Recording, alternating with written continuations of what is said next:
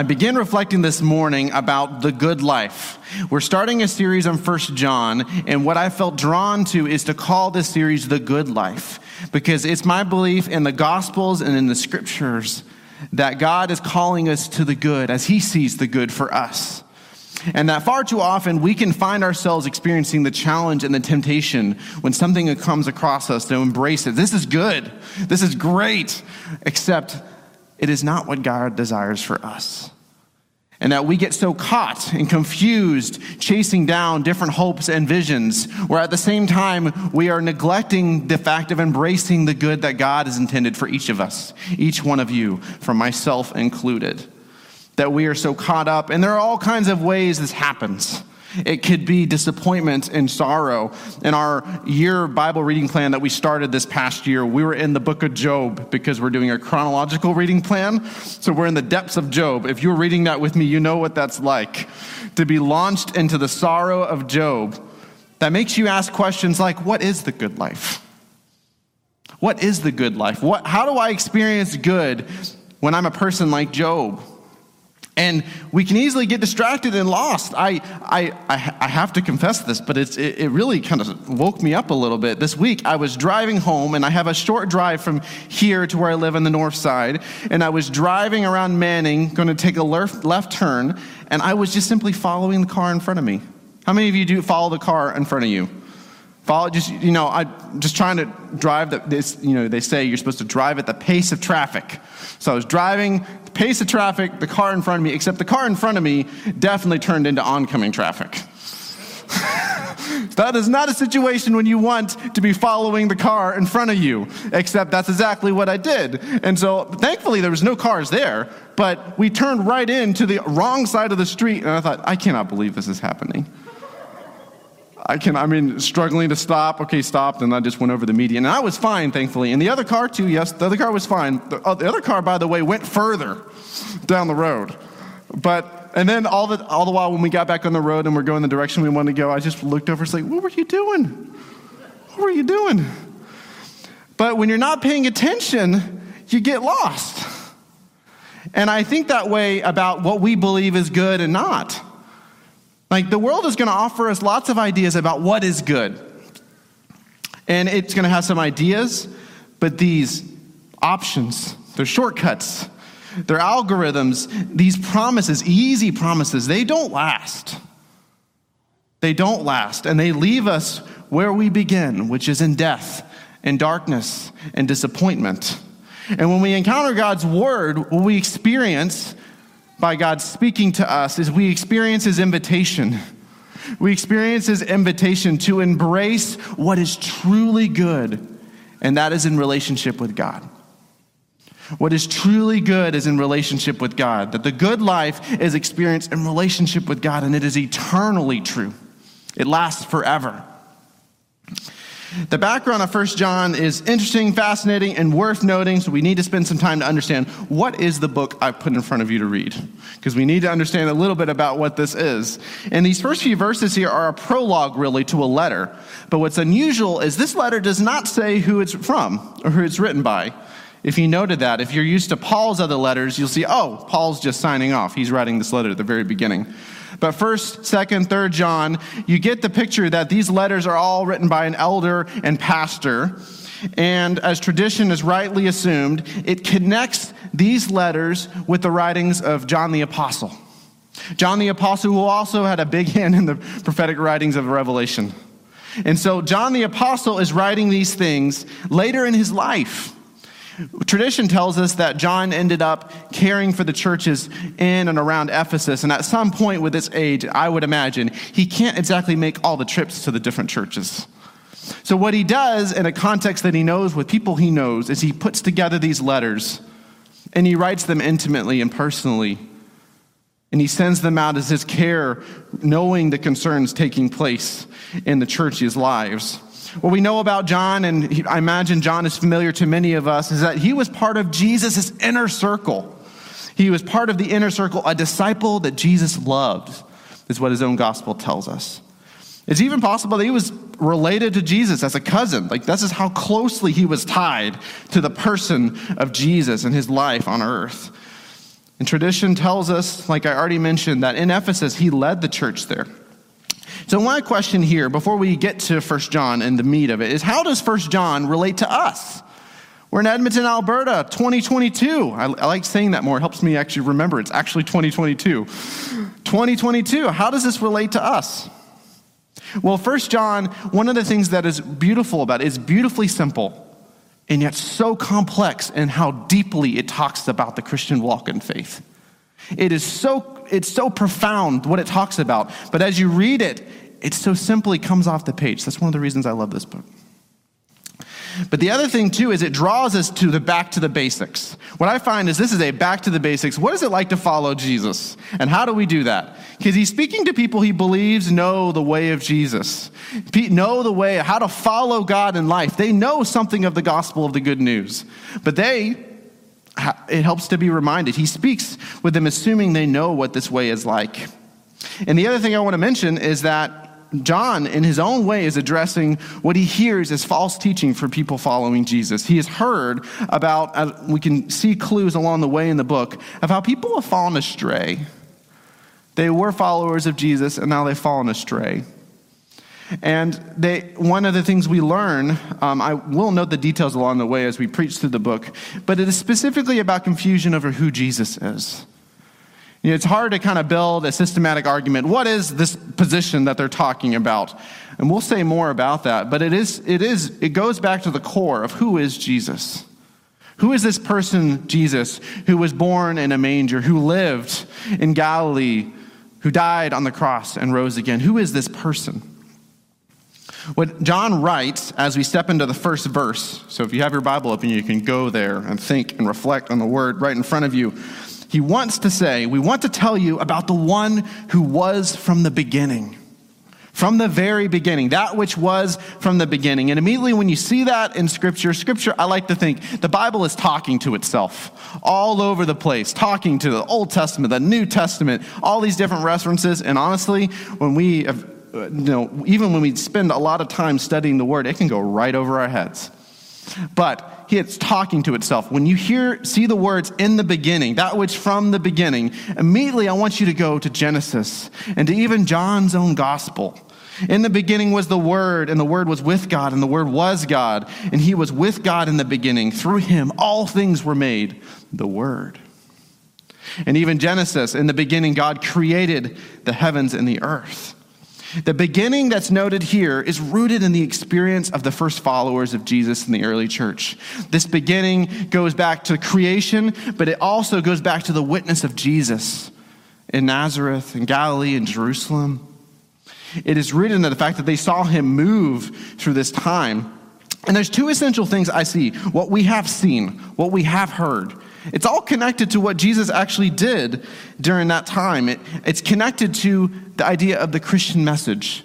That because these people have seen, have heard, have felt, experienced Jesus, that they have the Christian message embedded in them. And John wants them to know that, to receive that, and to also receive the blessings associated with that.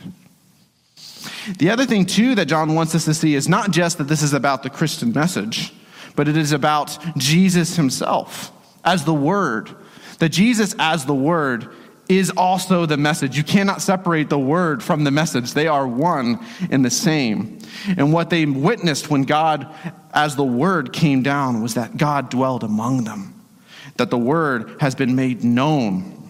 I think of all these connections with Advent and this connection of this season of anticipating the birth of Christ. Well, here it is. Jesus was born, and all these things associated with that message, that promise, that revelation. And for the very first time you hear in this verse, this we proclaimed concerning the word of life. We could hear some of John's concerns of the doubts that might be that he knows are in the minds of other people. Did God really become human? Did God really become human? Did he live physically in the world? Did he rub shoulders next to his followers, to all people on the town square? Did he actually do that kind of thing? It's about the incarnation. That's the subtitle that Ed mentioned. That God would put on human flesh. And to doubt that or to question that actually brings up a question of the salvation Christ also promises. But in the mind of John and in the followers he wants to walk with, he wants us to know and have in our mind the verses of Hebrews where he says, "In the past God spoke to our ancestors through the prophets at many times and in various ways, but in these last days he has spoken to us by his Son." He's spoken to us by himself. And it's also why Paul, in his letters, he encourages, we preach Christ. That is Corinthians language for me. We preach Christ. He is encouraging that. But to go a little further and just to dive into what John is saying here, look at the verse here. Verse 1, that which was from the beginning, which we have heard and we have seen with our eyes, which we have looked at and our hands have touched. Think about how the disciples looked and touched Jesus. Or I think of Thomas after the resurrection, doubting that Jesus had really come back from the grave. And then Jesus and his grace and mercy just, can you feel these wounds? They have seen, heard, touched, felt the risen Jesus. And so 1 John immediately comes out as a firsthand witness. Yes, it's removed because it is later in the early church, thinking, 100 AD, if that makes sense. Like it is later into that first century, but at the same time, this is someone speaking, I saw Jesus. I saw him. He rose again. And I think sometimes, it's been very cold the past few weeks here. That's no secret to anyone. But I sometimes humorously try to figure out, how do I explain to my family how cold it actually is here? Because it doesn't seem like a screenshot does justice to it. I mean, I can make the jokes like, oh, it's Celsius, just remove the minus sign. I can do that. But that doesn't quite explain it. And I had a similar experience of this because I tried a new and amazing thing, which is the pomelo fruit. If I say pomelo fruit, do any of you know what I'm talking about? If you know it, I need to see your hands. This is the validation I need. Okay, pomelo fruit. So I've never had a pomelo fruit, but Christy and I, we have a practice, which is when we go to the store, we try to encourage the kids to pick out something new. Like a fun new fruit or vegetable, we're going to try it. We're going to cut it open. And of course, one day we fell upon the pomelo fruit, which is amazing. I'm going to tell you some facts about the pomelo. You will come away knowing things about the pomelo. We have some images up here that you can see as I'm talking, but it is a highly nutritious fruit. 400% of the daily value of vitamin C, pomelo. Vitamin A, pomelo, full of fiber. It's rich in antioxidants. It's antibacterial, anti-inflammatory. It boosts your heart health, and it tastes delicious. Now, it's close to a grapefruit. If you're wanting a frame of reference, it's a grapefruit, but it is way better than a grapefruit. It is way better than a grapefruit. Now, it's got this sort of cushy exterior. I had to look up at a video how to cut it open because I had no idea. But I tried it, and I can say that this is not a grapefruit, and I know the difference. It was specifically a honey pomelo. I need to qualify that as a honey pomelo. But I've seen it. I felt it, and I know what it is. And so I look at a person writing this book at the very beginning, and he knows of the person he's speaking of, Jesus Christ. He knows it. But do we? Are we trying to make decisions about our life and our Christian walks without truly diving down to the presence of God or knowing who Jesus is and what he desires and allowing that to shape who we are in this world? Do we really know it?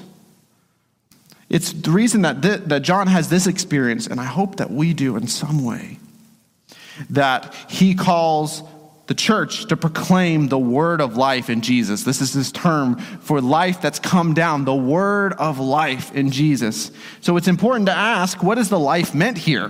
What is the life, the word of life? It sounds different a little bit than the beginning of 1 John, but similar. Well, this life pertains to Jesus. It's the life he brings. It's the life he offers. This is to say that others can, you can experience physical life, but this spiritual existence of life is only accessible through relationship with Jesus. And that if you received it, it causes a shift in your life. It causes a shift in your life. Later in 1 John, he'll say this, we know that we have passed from death to life because we love each other Anyone who does not love remains in death. That this life, receiving life, takes us from death to life. I think of some other places in the New Testament specifically that talk about the life, the word of life. What is this? Angels appeared to the apostles after they set them free from the prisons in Acts. And the angels say this, "Go stand in the temple courts. Tell the people all about this new life." Paul in Philippians urges the Philippians to become children of God so they can shine like stars in the sky as you hold firmly to the word of life. The life God offers is of the same eternal quality that God is himself. It's eternal as God is eternal. In him was life, and that life was the light of mankind. Jesus says that he is life, that he is the source and substance of all eternal life, so that if that is what we desire, if that is the good life we desire, then we should in every way pursue Jesus with our lives, with everything we have, for he is the one who came, the manifestation of the life-giving force of all things that came into being. So John at the beginning says, we saw him come. We saw this life come down. Read the next verse here. And this is what he proclaims. The life appeared. We have seen it and testified to it. We proclaim to you the eternal life which was with the Father and has appeared to us. This is the life, Jesus, who was with the Father and now chose to come down to be with us. This proclamation, this witness, this sharing, this testimony, it has a purpose. It has a point to it, which if you haven't already anticipated, you can see it. There's a point to why this life came down.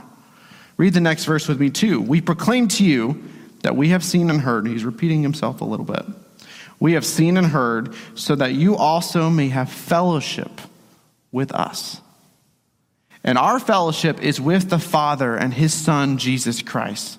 This witness that he has witnessed, he receives it and takes it on in his life with purpose so that you can have fellowship with us. That's what he says. So that the people he's writing to can have fellowship with the people following Jesus, and so that they also can have fellowship with God, the Father, the Son, and the Holy Spirit.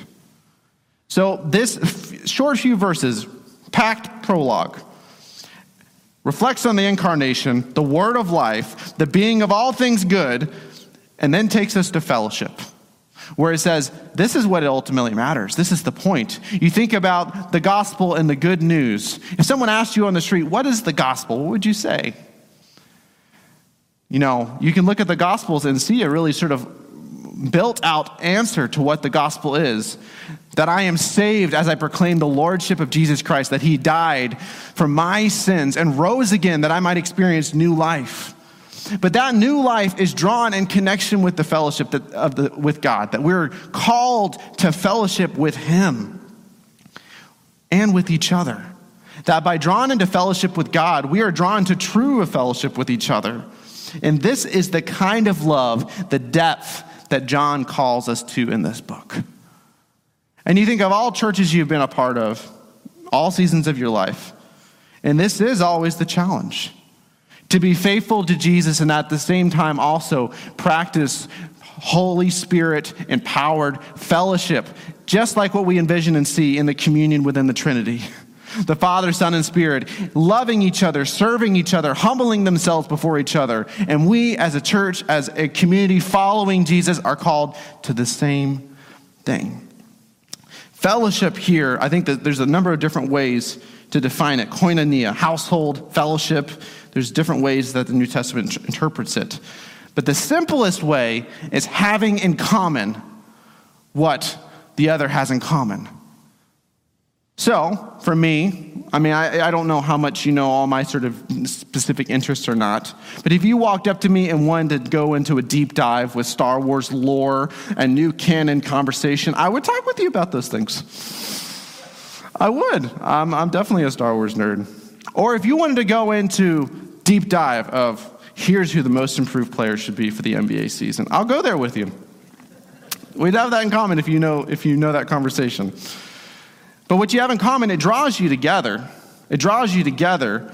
And I think, okay, if that's the case, if that happens in, a conversation here at church, what happens if it is the word of life that draws people together, that actually is what have in common? What's it like for you to have in common the being and entity and power of what's available in the Trinity, the Father, Son, and Holy Spirit? What happens then? Well, that's what anticipates John's next verse. If we are found in the fellowship, true fellowship, with God the Father, Son, and Spirit, and we are then drawn into fellowship with one another, the result is joy. The result is joy. Read this last verse, because it definitely explains more why John is writing what he's writing. And it's very short. We write this to make our joy complete.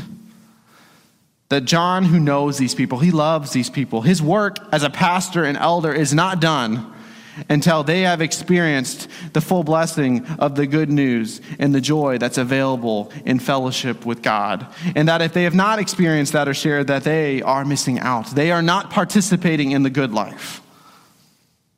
They're outside of it.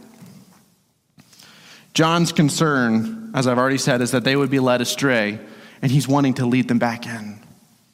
And that's what I would say to you. I don't want any of us to be led astray. I would want us to be led back in. Led back into the joy that's available in the fellowship with the Father, Son, and Holy Spirit. And so it brings up some obvious questions of what is God doing through this fellowship? What is God doing? How is he shaping the world in light of this fellowship?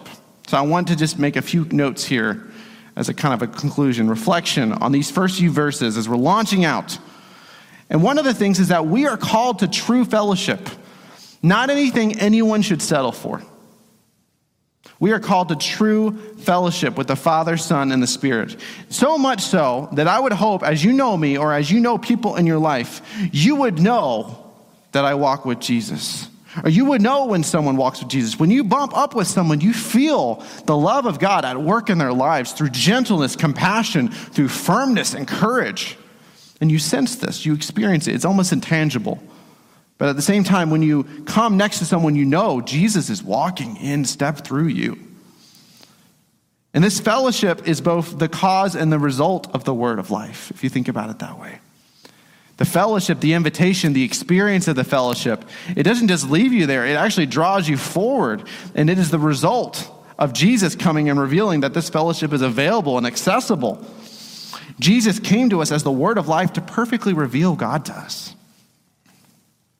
The Christian life then, and I say this loving my academics and all my intellectuals, all the people I've read that informed and shaped me, but the Christian life is intended to be experienced. It's not meant to be thought through. The Christian life is meant to be experienced because it's following Jesus. It's meant to be lived out and embodied, practiced, not conceptualized or configured or intellectually grasped. And so we lose out on the experience of the fellowship if we make it a head exercise when it is a heart, mind, and body exercise in the context of community with both the people here on earth and the covenant community of the eternal kingdom of God. One of the last things that I want to mention also is that in addition to this being necessarily in relationship with God, there are some dangerous assumptions that we can make in church that I want to note here. I have a longer quote, and I'm going to give some summaries of it here. So bear with me with the longer quote. But one of the commentators I read this week I found very helpful is a biblical scholar by the name of I. Howard Marshall. So he talks about two dangerous assumptions in this passage. Here's one. One danger is the assumption that Christian fellowship is possible other than on the basis of common belief in Christ. Some people would almost go so far as to say that Christian unity means Christians of different beliefs coming together in fellowship. Let me say a little more before I explain that. It is easy enough, they say, to have Christian unity with those of the like mind, but the real test of Christian unity is whether we are willing to have it with those with whom we disagree. Now, what I hear in that, and I want to help you understand, is I agree with them in the sense that we're called to be with people that unity and uniformity are not the same thing, that we are going to be around people that are different than ourselves, and that's good. That's how God's called us to be. But not so when it comes to key affirmations of faith. What he also says is it's not true that we can have true fellowship with other people who disagree on certain central affirmations of faith. I'm going to finish the quote here and explain it. The other danger is the assumption that it is possible to have a true relationship with God while rejecting Jesus as the way, the truth, and the life. So the two assumptions that I think he's highlighting here, because I'm summarizing because I realize it's a long quote and I might have even checked out if I heard that, is this: that true Christian fellowship is possible even if you don't share the same beliefs about Jesus. That is the dangerous assumption he's saying that you might read into this way of following Christ. That we cannot experience true fellowship if we don't see Jesus in the same way. The other assumption is that fellowship with God is possible even if you reject Jesus as the way, the truth, and the life. So there's a limitation to how much we can experience fellowship with other people if they don't have the same convictions of Jesus. I'm not talking about friendships or neighbors, people you support, people who support you, or even family. But we must look at what true fellowship is as a higher ideal than what the Word has given us, as a greater good than what the world has given us. And we have to say the same thing about what fellowship with God actually is, what communion with God actually is. That apart from Jesus, there is no fellowship with God. That we must in some way relate to God through the mediation of Christ. So then naturally, as I invite the worship team to come up and just lead us into reflection, confession, you ask, what does it take to get in this fellowship? How do I get in this fellowship with God? How do you maintain relationship with anyone? It is through the time and intentionality you put into relationships over years and years, commitment and presence, and it is through the mediation of Jesus, which is why he came in the first place. It's why the word of life came to you and I in the first place. This whole book is built on the doubt that Jesus actually came. If he did come in your life, then how do you make decisions in light of that? Taking steps each day more and more and more into the fellowship with God. With the purpose of this book, he kind of highlights at the very end that I'll read for us in 1 John 5. He says this: I write these things to you who believe in the name of the Son of God, so that you may know that you have eternal life. This is the confidence we have in approaching God, that if we ask anything according to his will, he hears us. And if we know what he hears us, and if we know that he hears us, whatever we ask, we know that we have what we asked of him. This is intended to bring us to confidence and faith. If at any point you heard me reflect and think about what is happening in the word of life, if you believe Jesus was born, that he died and was raised, and he came for you, that this is sure confidence that you've been welcomed into the fellowship with God, and that God is working in your heart and life through all time and all seasons to draw you deeper into those relationships, into that space, because there is no other name but Jesus that does this, that brings assurance to this. But we all, whether we've been following Christ for a long time or a short time, must lay claim to that life. Lay claim to the good life. Lay claim to the first love. Henry Nouwen says this, and it speaks to what this is like to lay claim. The spiritual life that starts at the moment that you can go beyond all the wounds and claim that there was a love that was perfect and unlimited. Long before that perfect love became reflected in the imperfect and limited conditional love of people, the spiritual life starts where you dare to claim the first love. How have you claimed God's first love for you? And what's been the result of that in your life? Or how is that an encouragement and comfort to you right now in the weariness of winter and times when we are not doing normal life the way we want it to be? How is laying claim to that a comfort to you? And how is that leading you to joy? Because that is what God came, and that's why John writes and why Jesus came himself, that we would experience full joy, not in the small goods along the way, not in the conditional love of people, but in the eternal love of God, the life-giving force of Jesus.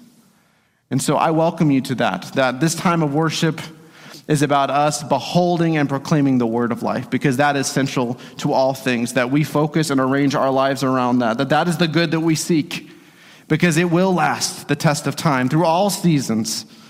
whenever this pandemic subsides to something else, that God's word will stand firm and strong forever.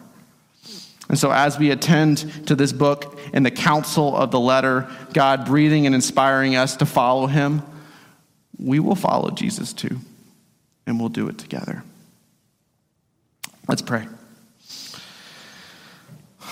Lord, I just pray that you would help us all individually and then corporately to behold the word of life. That we would look back at different times in our life and confess and name that we have seen you moved.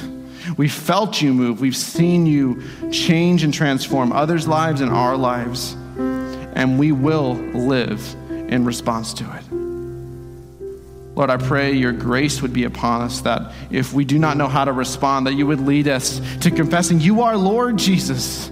You did rescue us, and I don't have to hold all this baggage or beat myself up with how I feel inside, but Lord, instead, you would want to set me free. That you would want to complete this path that leads to joy. So I pray, and this morning, Sunday, January 9th, that you would breathe life into us and lead us to your joy, and that you would make yourself known to us. In the name of the Father, Son, and Holy Spirit we pray, amen.